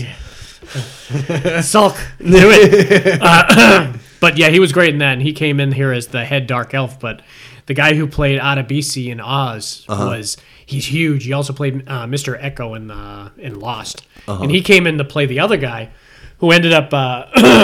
he had a great scene. Excuse me, where he put this helmet on his head and it kind of morphed to his head, and he became like this Lord of the Rings style creature almost. Yeah. And he was vicious. He was almost invincible. Yeah, he was. He was super, super hard to take out. He broke through that cage. You know, they had that, and he just busted it out. Yep. And remember, Loki was like, "Let me out of here and I'll help you." And he looked at him and just was like, "Nope," and walked away. You know? I'm pretty sure this is the one where it has the Tesseract. At the end of this one is where Thor's buddies go and bring it to the Collector. I'm pretty sure. I don't think they showed the Collector in 2011. I think they would have showed him like in 2013, a year. That makes a little more sense. A year before Guardians, it makes sense. So that's kind of what the Dark Elves were wielding, you know. But at the very beginning, he's still kind of looking for Jane, and in the real world, Jane and the Kat Dennings character and her, she's got like an assistant in this one who's funny. They have like a rapport together, and. That's right. They go to it. Yeah, they end up making out at the end. Yeah, and then so they find this building with like a portal in it, and remember they're dropping stuff. Yeah, they're dropping. And not stuff. Everything comes back. And remember, he throws this. Were those the car keys? Yeah. And somehow Jane gets sucked into it, and this like weird entity like takes part of her. Right. It's like this weird evil like. like vapor. Yeah, or something I remember like that. That gets inside of her. Red. And remember, she ends up going to Asgard. What's his name comes down. They realize anyone that touches her like flies off, and like no one can touch her. Right. And so he brings her back to Asgard, and at one point Odin touches her. Remember, and it knocks his ass back. Oh shit. And everything. So they know something's wrong with her. And so that's kind of where the premise of this goes with the. They got to get Stellan. This is my favorite part. I was mentioning with Stellan. It's a random scene where apparently he's gone mad after the Avengers. I mean, he was kind of touched with Loki's like scepter and everything. So we assume that he's kind of gone a little nuts. They find him at Stonehenge running around completely naked. Yeah, and they look like they filmed him doing it. Oh yeah, absolutely. I mean, it's probably a soundstage. He's probably not actually at Stonehenge, but it was really funny just to see him. Isn't that Eric? Yeah, type of character. But for me, once she gets there, they have an attack on Asgard by the Dark Elves, and it was crazy, man. That attack was so good. And one of my favorite scenes in the whole movie is, and they introduce her in the first Thor, but just kind of in the background, you're like, oh shit, Thor's mom's Rene Russo. But they didn't make it like a big thing of it. Yeah. In this one, she actually fights like the Adebisi character. Right. And like holds her shit. Yeah. Like sliding on the ground and everything. And eventually, she ends up losing, but and it basically takes it goes to the scene where Loki's being kept in these prison like cubes. Remember, they're like they're all lit up, and you can like look at them like you're looking at like the zoo animals or something. Exactly, yeah. And once that Adebisi character comes in, and I love when he's just staring at Loki. He's like freeing everybody from the prison, but he looks at Loki and he decides not to do it. Just keeps walking by. Yep. And because Loki like studying the hell out of him and everything. Right. And you realize that Thor's gotta free his evil ass brother. Yep. Because he's gonna be really the only one that could help him defeat the Dark Elves.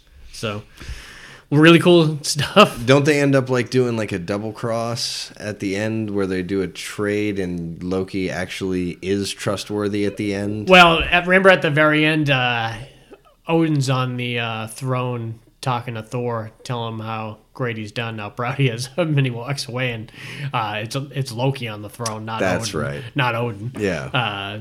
Yeah, it was pretty great. Yeah.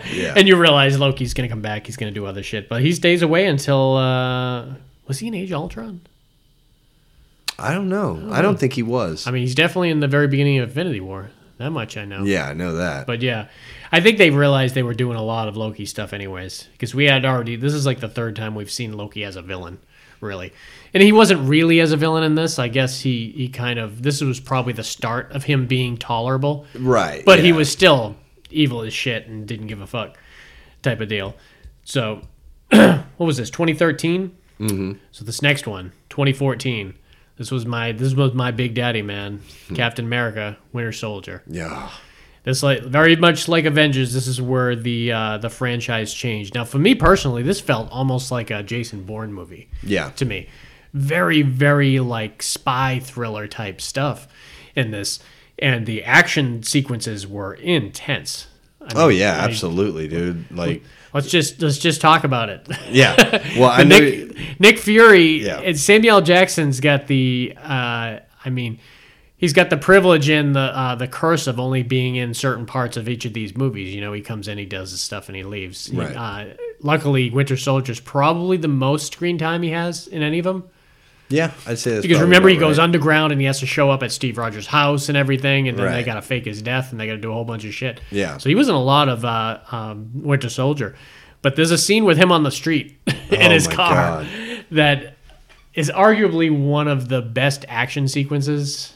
Oh yeah, ever on film? I mean, because it's not just like superpower stuff. You know what I mean? It's because he doesn't have any superpowers. Right? Yeah, it's car chases, and I think they would put somebody with superpowers in charge, or maybe that's the reason they don't. Yeah, right. Yeah, it's too crazy. Well, why don't you tell us a little bit about the scene, man? Yes. Yeah. So he's. I don't think he knows who he's running from yet. He's just running because. Well, he's parked. He's parked like at a light when he's looking. He looks over and he sees two cops next to him, and I think the the light turns, and right when the light turns is when they box him in. Right. And that's when the major shit happens, where they take out like the Gatling guns and start pounding away at it. But the best part for me was the digital, the voice of the car. Yeah. Telling him integrity level. Telling him the integrity level is at 15%. Yeah. That's 8%. And this is functioning. This isn't functioning. This isn't functioning. He said, enough. Tell me what is functioning. Yeah, what's working. And I love the idea that at that moment we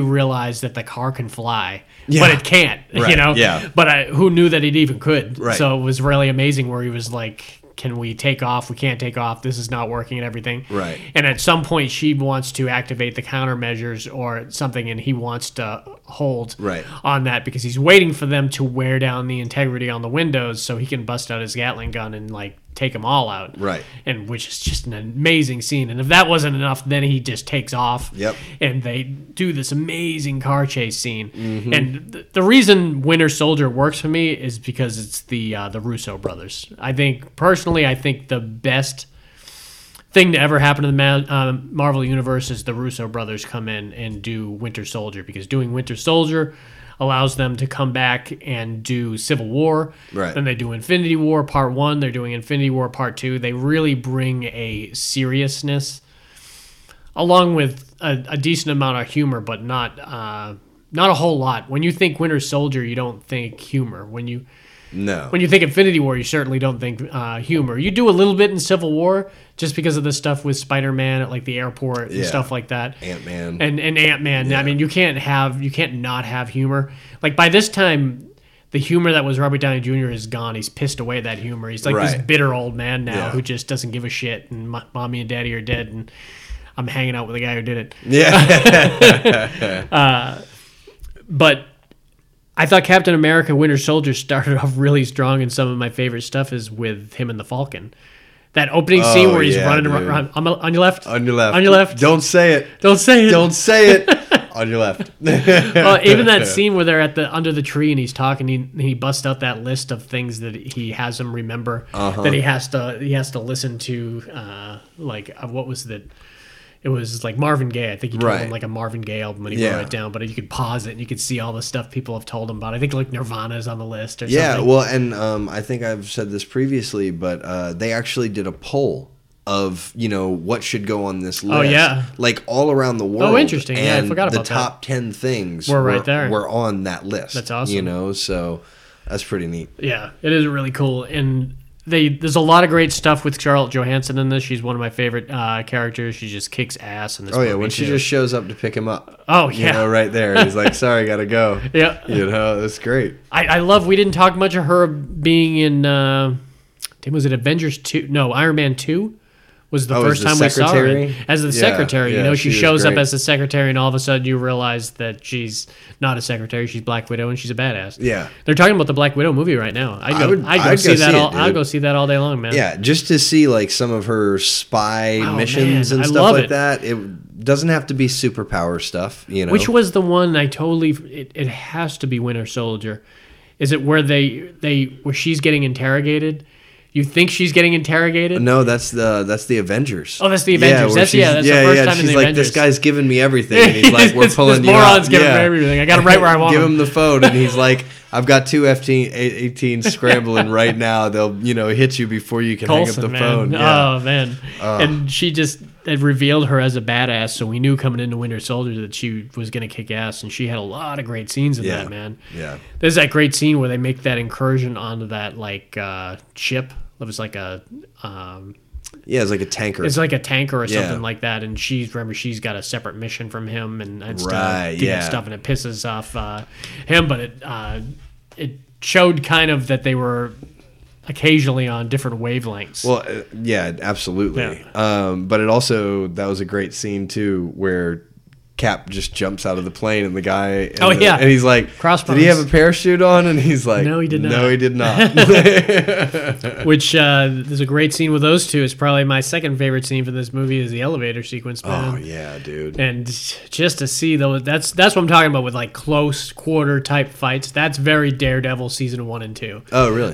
So great like that. That Charlie Cox guy is really, really good at that. Mm-hmm. And the idea that, especially the first one, because the first one he's not even wearing a suit. suit. He just wears a black sash over his head. Oh, really? Like over his eye, because he's blind. Right, So yeah. he doesn't even need it. So he Right. covers his face, and you can just see his mouth, and it's really great. Nice. And that first one, he doesn't even get the Daredevil outfit, I think, until the very last episode. Oh, really? So the first one, he's just very kind of dirty and grungy. Hell yeah. And that's what I loved about the elevator sequence, man. And just the buildup, you saw more people get on. Right when you thought it was Yeah. full, 2 more people got on. Yeah, dude. Anyone who wants to get off before we start? I'm telling you. Man. And He just just how far it beat their goes, where he's ass, dude. literally got to go out the window Yeah. eventually, and it just gets so bad, Yeah. going down different floors. And it's really intense. I like the idea that they're on the run, too. That great sequence where it's we find out Nick Fury isn't dead. Yeah. And we didn't even mention the Winter Soldier yet, and that's kind of where the Samuel L. Jackson car sequence went to. Remember, during that, we talked about the great car chase, but it ultimately goes down to That the Winter grenade. Soldier showing up in like a magnet grenade. Yeah. That shoots across the ground like a disc, and just So cool. and then he has to like cut open Laser the friggin' cut. ground. Yeah, that's crazy. Man, it's such a great sequence, but it's a great way to introduce the Winter Soldier. Oh, yeah. You know, and not at that point, but at some point later on when they're fighting is when his mask gets off and Steve sees him. Right. Which has got to be insane. I mean, this is his best friend that he thought... Died 40 years ago, Yeah. 50 years ago. And yeah. to realize that they're basically doing the same thing to him. Right. But they're using him as an assassin. And he has no idea who And he has is no idea. At all. At all. You know? Who's Bucky? Yeah. Yeah. That'd be like, who's Dave? Yeah. Who's Dave? Who's Dave? Who's this Dave guy? Yeah. You know? But, Yeah, I think this one was a big game changer. I love the end sequence. That last Yeah, half hour, great fight scene. That last half hour reminds me of the last half hour of Avengers, where it's just one big ass fight sequence. Yeah. You've got that big. It's like an aerial, like, what do they call those big naval ships? But it's flying in the air. yeah. Yeah. I in mean, this it's an movie. aircraft An carrier. aircraft carrier. Yeah. That's the where it ends up going down. Him and Bucky fighting on it and everything. Yeah. One of my favorite things with Black Widow in this movie is her disguised as that senator lady. Yeah. And that's the girl from Logan's Run. She's awesome. She's a great actress. Really? And they used her to come Robert- into that role. We And didn't even mention Robert Redford. Robert Redford, that's man. Robert Redford came in and playing a sleazeball, man. Still one of my motherfucker. favorite. He was a Hydra. Yeah, he was Hydra. They had infiltrated. Yep. That's and right. What was great is, so you didn't watch The Shield. The Shield, at the same exact time as The Winter Soldier came out that Friday, Yeah. there was an episode of The Shield. And no, it was the following week. I think they let Winter Soldier do it first, but it affected the Shield show. Oh, really? Where everyone busted in and started taking over the Shield, and Hydra took over, and Hydra was running the country now. Right afterwards, so it affected both shows, which I never had seen before. That's it was crazy. really interesting. Yeah, that's awesome. But this movie had one of my favorite Robert Redford scenes ever in a movie, and it's where he's in his kitchen talking to the Winter Soldier at the table. Oh, And his yeah. maid leaves. Comes back in. And she gets her keys and comes back, and Yeah. you just see Robert De Niro's face. He's like, oh, man, I really wish you Redford, had come yeah. back. Yeah. And then just shoots her, cold blood right there, man. Yep. It's still one of my favorite Robert Redford things. Of any of the stuff he's done, it's just the way you could tell, oh, man, Yeah. I got to kill somebody here. Yeah. Really Yeah. vicious, man. But I love gets his comeuppance, man, where she pulls off her mask, and because at some point they must have had the chick from Logan's Run was doing those stunts, because she did him as that character before Romanoff shows herself. Interesting. I didn't even think about that. So it's really only the first like 4 or 5 kicks Right. are her, and then she takes the mask off on everything. But they must have trained her to do that stuff, and That's she's pretty got to be in her badass. late 60s. Damn. Because she was young in Logan's Run, and Logan's Run was, I mean, probably 78. Oh, wow. That was a crazy movie, man. You should see that. That's really. I keep hearing every year that they're going to remake it, and they probably should. It doesn't hold up as much unless you're an old school fan like me, but it's still fun. Yeah. So yeah, this goes down the Winter Soldier like pulling Steve Rogers out of the water, and then that end sequence. There was 2 end sequences. This had 2 end sequences. One of them was Bucky seeing himself in the museum for the first time. But before that was the reveal of Quicksilver and Scarlet Witch. Oh, really? It's the first time we see him. Remember, they the German guys, like, that they know about the twins. Oh, that's right. And they're in the cells. cage. They're in like different cells, and one of them's Scarlet Witch is playing with her magic, and and he's just bouncing all over the place. Around. Yeah, and we don't see them again until Age of Ultron. So we'll talk about them in 2 movies here, because we're at number 9 out of 10 here, and this next one, this is another game changer, man. Guardians of the Galaxy. This movie was so goddamn fun. Now, I had no idea who these guys were in the Marvel Universe. Really? I just knew. I don't think most people did, to be honest. I just knew it was a Marvel They're kind film. of a rare comic. They work. And what's even more interesting is the original lineup of Guardians of the Galaxy aren't even in this movies. Actually, Michael Rooker's character is one of the original members. Really? What was his name in the movie? I don't know. I have it written someplace here. But yeah, I mean, so Yondu. Yeah. Oh, yeah. Of course, I know who he is. Yeah. He was one of the original guys, but all these people came from different stuff. Like Drax was from I know he was in issue Iron Man 55, so he was originally an Iron Man guy. His first appearance in the comics was the same first appearance as Thanos. Oh, really? So if you own Iron Man 55, you're a rich motherfucker. They're worth a lot of money because you got 2 first appearances of 2 of the biggest Marvel characters in one. Doesn't happen much. And Batista, and he kills it. Yeah, he's been getting props all over the place. This was done by James Gunn, who's really, really amazing at this, and he cast it well. I mean, first of all, Chris Pratt is like the flavor of the month. He's the Tom Hanks of this generation. He could put him in everything, and he's the everyman, and everyone loves him, and everyone. Right. That you're not going to see him play a serial killer because you're not going to believe it. Maybe when he's older he'll do that type of stuff, but it's still going to be laughable. He's the likable. He's the guy from Parks and Rec, man. He's Andy. He's hilarious. Fell and broke my leg. Yeah. Oh wait, no, that's the other. That is him. Yeah. So funny, man.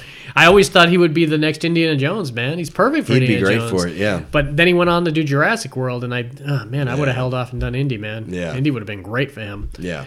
So as long as it's not Shia LaBeouf. Yeah. But Dave's a huge Shia LaBeouf fan, aren't you, Dave? So now, is this the one where Kurt Russell, or was that 2? That's 2. That's 2. That's okay, 2. I'm jumping ahead. Yeah. So we should talk Rocket here, man, because oh my gosh, and Groot, man. Yeah, so Groot Rocket was from if I'm not correct or if I'm not wrong, it's from Hulk 271, and it was a horrible comic. He's a horrible character. He's crap, man. Yeah. It was like the worst laughable character in the world. So the idea that James Gunn was going to use him, people knew that he was going to use him. They were like, "What the hell are you going to do with him?" Right. And now he's one of the most loved characters in the Marvel universe. Rabbit. I love him, man. Yeah. Oh yeah, Rabbit. absolutely. And I was listening when I'm watching it the other day, and you cannot hear Bradley Cooper in there, man. No, it's not like at a all. totally different thing than Bradley Cooper. It's Yeah. so weird that it's him. No, yeah, I don't even like. Same with Vin Diesel. Yeah, no kidding, right? And they're both getting paid off of that. God. Especially Vin Diesel. I'm just, Groot. Oh, come on, man. That almost doesn't seem right that he's going to get paid the money he's getting paid to do that. But you've got the great girl who plays Uhura in the Star Trek movies, and she was also in Avatar. I can't remember her name, and she was phenomenal as. She's beautiful too. She is beautiful. Just like classic beauty, she's great. And the girl plays Nubella. I liked a lot. And who else was in this? We got the bad guy as I forget who that bad guy is. He's a very well-known, clean-cut British guy playing that Ronin character. So it's very interesting. Yeah. The difference with this movie too than the other Marvel movies is this movie is driven by classic rock. Yeah, it is soundtrack. too. Yeah. I mean, I don't think you've ever heard any classic rock music in any of these movies. You got AC/DC with Iron Man. I guess it wasn't a little bit of Iron Man, and but other than that, I mean, but this was like a soundtrack. Yeah. Marvel has not had a soundtrack. They've had a score. Yeah. But they haven't had a soundtrack. This plays throughout the whole thing, man, and it's just amazing. Where I'm trying to think of that. I love the scene where they steal his Walkman from him, and he confronts the guy. That's my Walkman. Oh yeah. He eventually has to get it back. So basically, they did a really good job of introducing all these characters in clever ways. By this time, we have known who Thanos is because we've seen him, I think, twice. Yeah. In end sequences and everything, and he was in a little bit. Actually, he was in Damn, which one was it? Was it the Avengers where he was actually we saw him floating in the air and he was talking to the guy? I think it might have been Age of Ultron. Oh yeah, you might be right. I think that might, because I know he finally says it looks like I'm gonna have to come down there and do it myself. Yeah. So we've no, it was this, because Ronan is the one who's talking to him. Oh, okay. Yeah, because we realized that he was an underling of Ronan.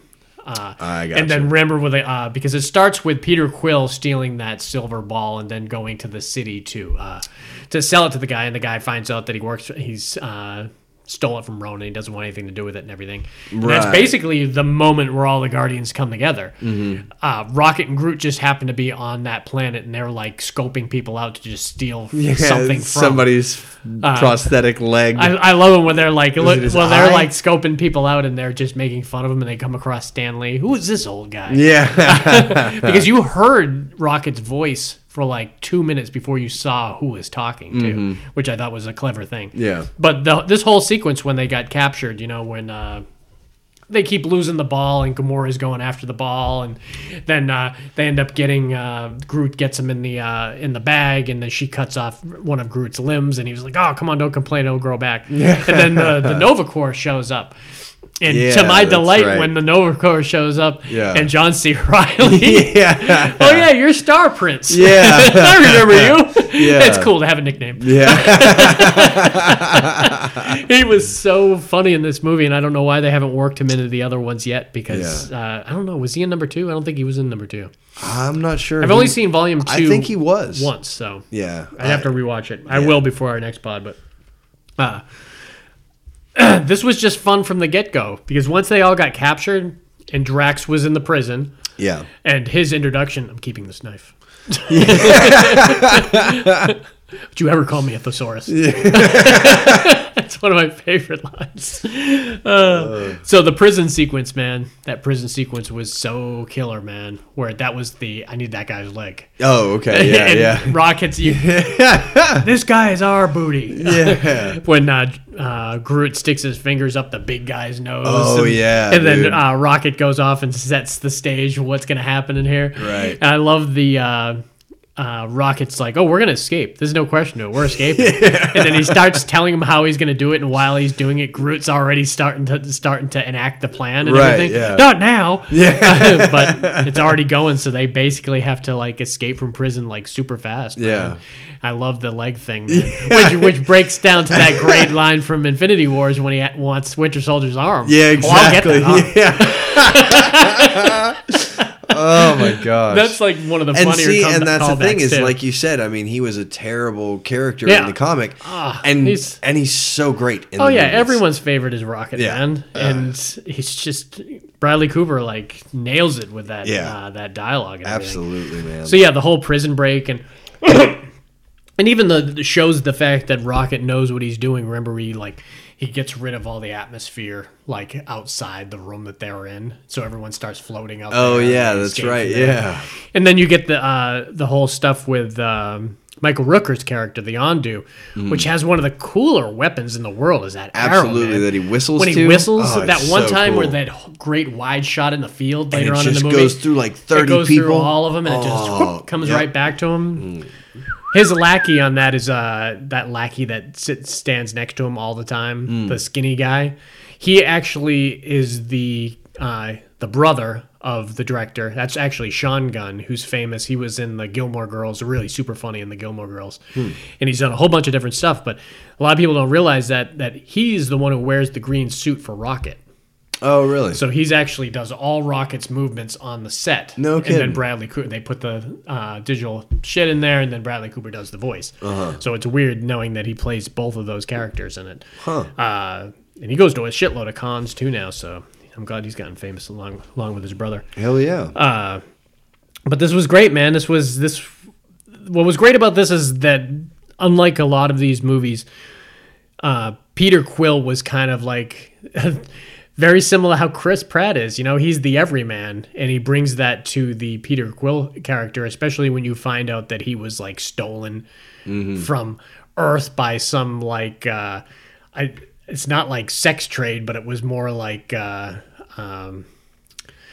I guess you were forced They were like into traffickers. Yeah, they were like, or they were thieves or something. They Yeah, kind like of like pirates, stole them kind from of. Earth and just used them as a kind of like pirates. I guess would be a great example. Kicking and sounding board. They used him because he had small. And they have a great scene with him and like Yondu when Yondu kind of dies in Guardians of the Galaxy 2. Remember, he freezes out there in the in space. Oh yeah, where he's telling Quill that he was that he always thought of him as a son and everything, and that relationship was really good.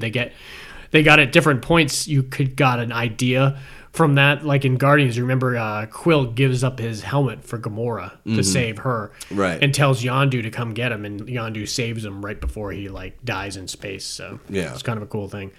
The only part of this whole movie that it took me a while to. We should get into that. We should talk a little bit about the Collector first, because Benicio del Toro killed it, man. Yeah, he killed was it great, dude. I just love when he sees Groot for the first time. What is that? Yeah, I would gladly pay you today for your corpse on the day you expire or something like that. Yeah, exactly. Really, That's really funny. right.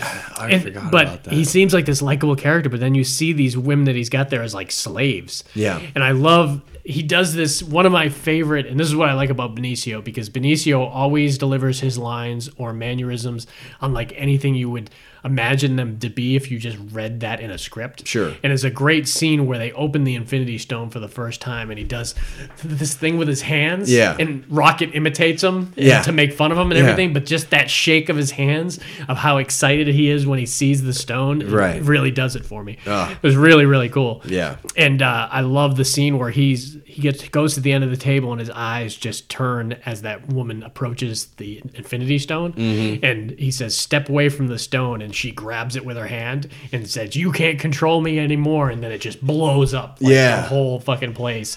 And Groot has to grab Rocket and run out of the whole thing, and it just fucks everything up. Yeah. And then Drax called Ronan and told him they'd be there so Drax could. That's right. You called him?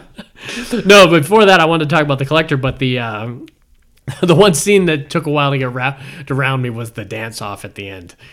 Kind of.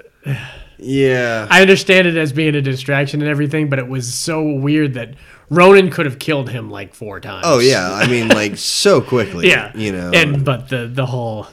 I'm just distracting. I'm dancing. Yeah, it was a little weird. But that fucking axe that he had, or that hammer, or whatever it was, that thing was ginormous. And I love that they continued to do the Nebula character. Yeah. Because she had a major role in Infinity Wars. And one of the cooler scenes where she's being tortured and everything. And you could tell that she was she's just another daughter that was stolen by Thanos. Yeah. Yeah. And not only another daughter, but a lesser, favored daughter. Right. She had to kind of grow up with Gamora being the favorite of her insane dad. Sounds like a sitcom. Yeah. But I think Guardians added that humor very much like Deadpool did when it did it. That you were like, this is phenomenal for this movie. You could tell that it won't work with every Marvel movie, but it certainly works with the Guardians being a little bit more edgier in when it comes to comedy. Yeah, oh yeah, definitely. I was curious of how those characters would do blended with the rest of the universe, and they blended beautifully. Oh yeah, absolutely. That stuff with Rocket and Thor, them deciding. I love that kind of script mentality of deciding what characters are going to go with what people. Yeah, who's going to bond. You've got Peter Quill and Tony Stark and Spider-Man in a group. Yeah. And then you've got Rocket and Rocket, Groot, and Thor. Yeah. And Peter Dinklage in that other group. Oh, and remember Thor can understand Groot? Yeah.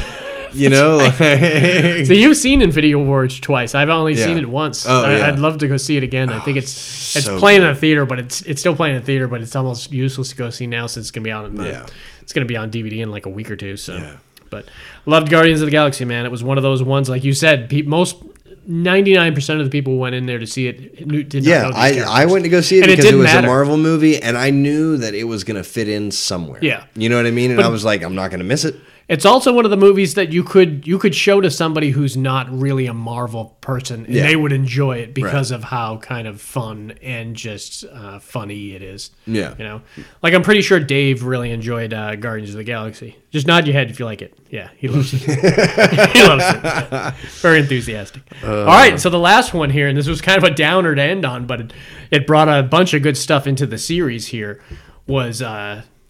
Avengers Age of Ultron. Yeah, dude. 2015, man. So good. And the big adds to the series that this brought, because we only had seen them in that brief end sequence, was Scarlet Witch and Quicksilver. Right. Quicksilver, as short-lived as he is.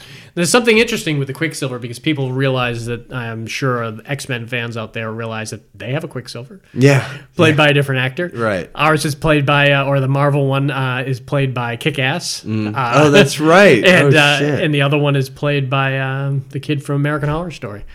Who was really good. I actually like the one in X-Men better. Yeah, no, I think me too. He's almost like a different age though, and everything. Yeah, and you don't realize it that Magneto.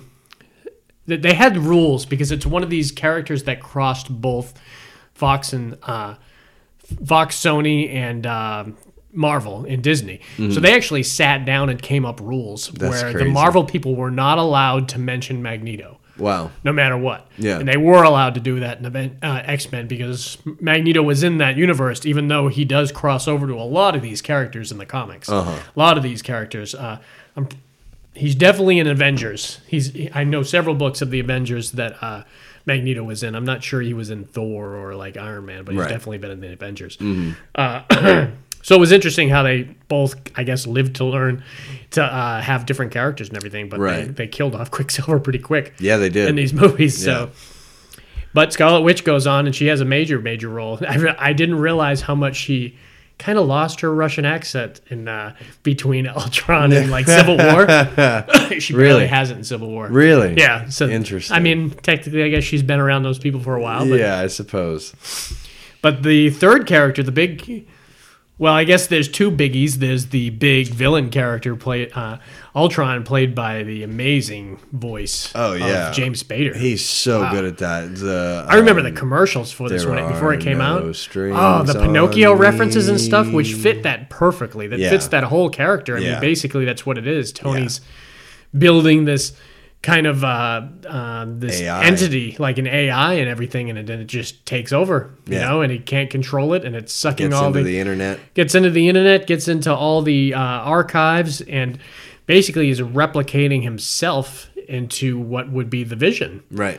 And well, at first, remember, he takes like spare parts from the Iron Man because that's when everybody's to make the suit that he's wearing. Yeah, well, because everybody's upstairs, they start arguing as it starts, going on, and he's like limping to the door in this, crappy little suit, and they're like, what the hell's going on? And, and eventually he's like, well, I'm just distracted. Remember that happens at the party. Yeah. That happens when they're getting drunk trying to lift the friggin' that's that right. scene. Oh, that's the scene, It was weird. It's such a carefree, fun scene, so it's a weird place to put it, but it's perfect place to put it because everyone's having the time of their life, and then they just look over, and he is just falling apart. Talking and falling apart, and you realize, holy shit. So I have to say that we were talking about it earlier.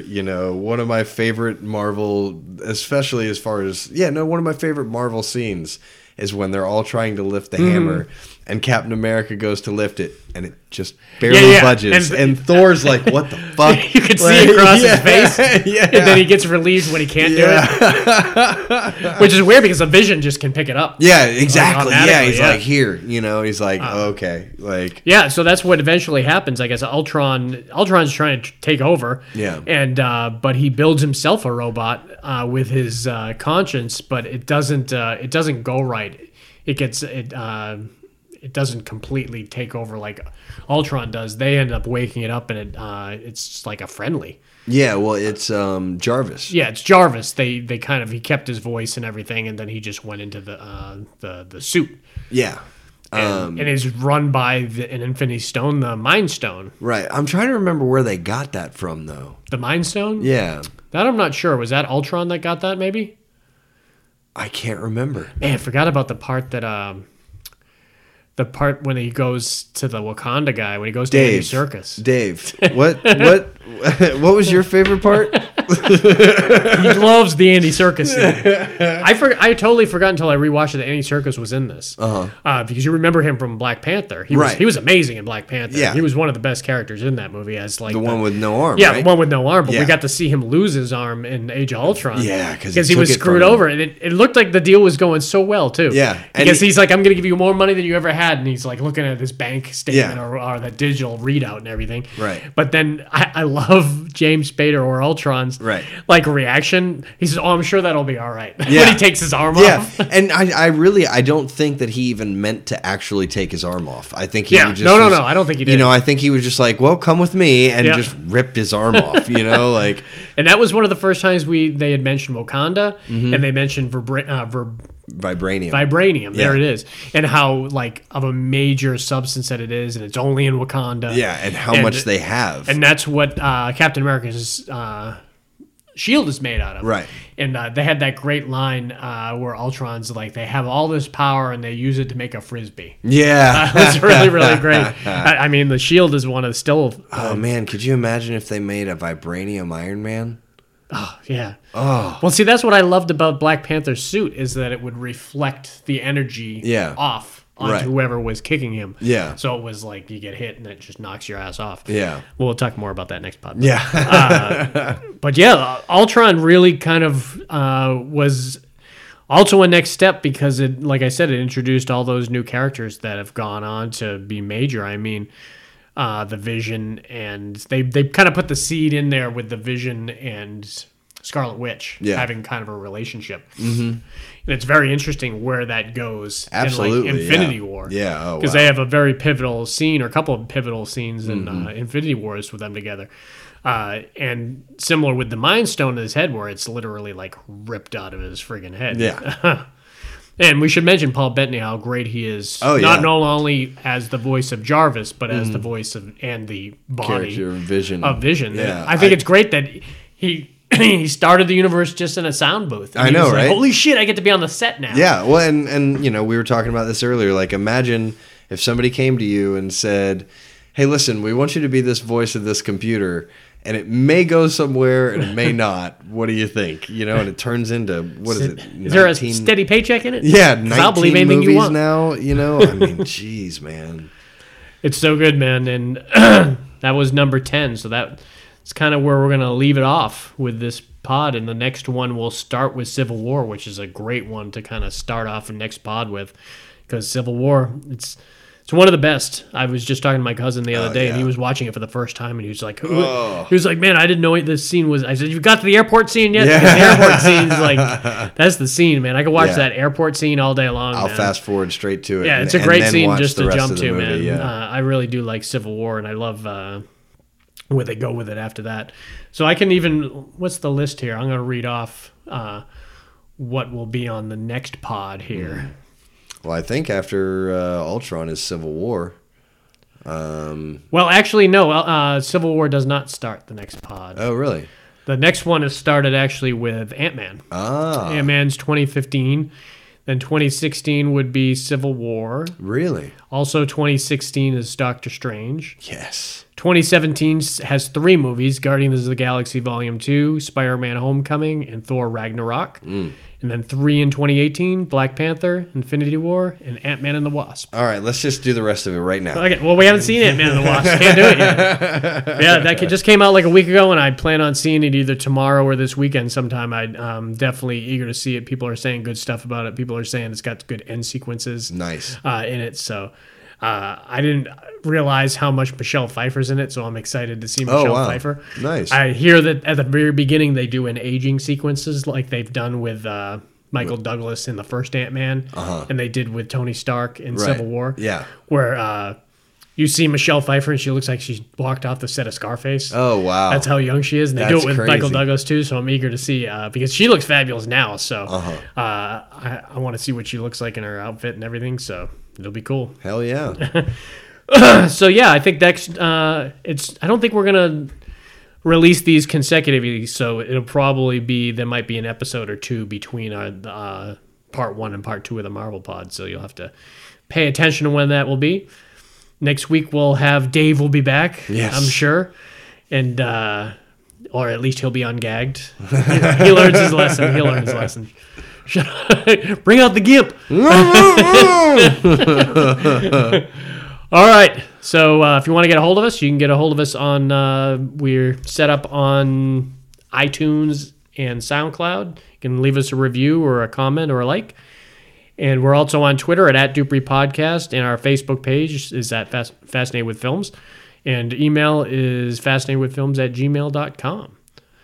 So I think that'll about do it. Until next time. See ya. Bye, Dave. We're just like Kevin Bacon.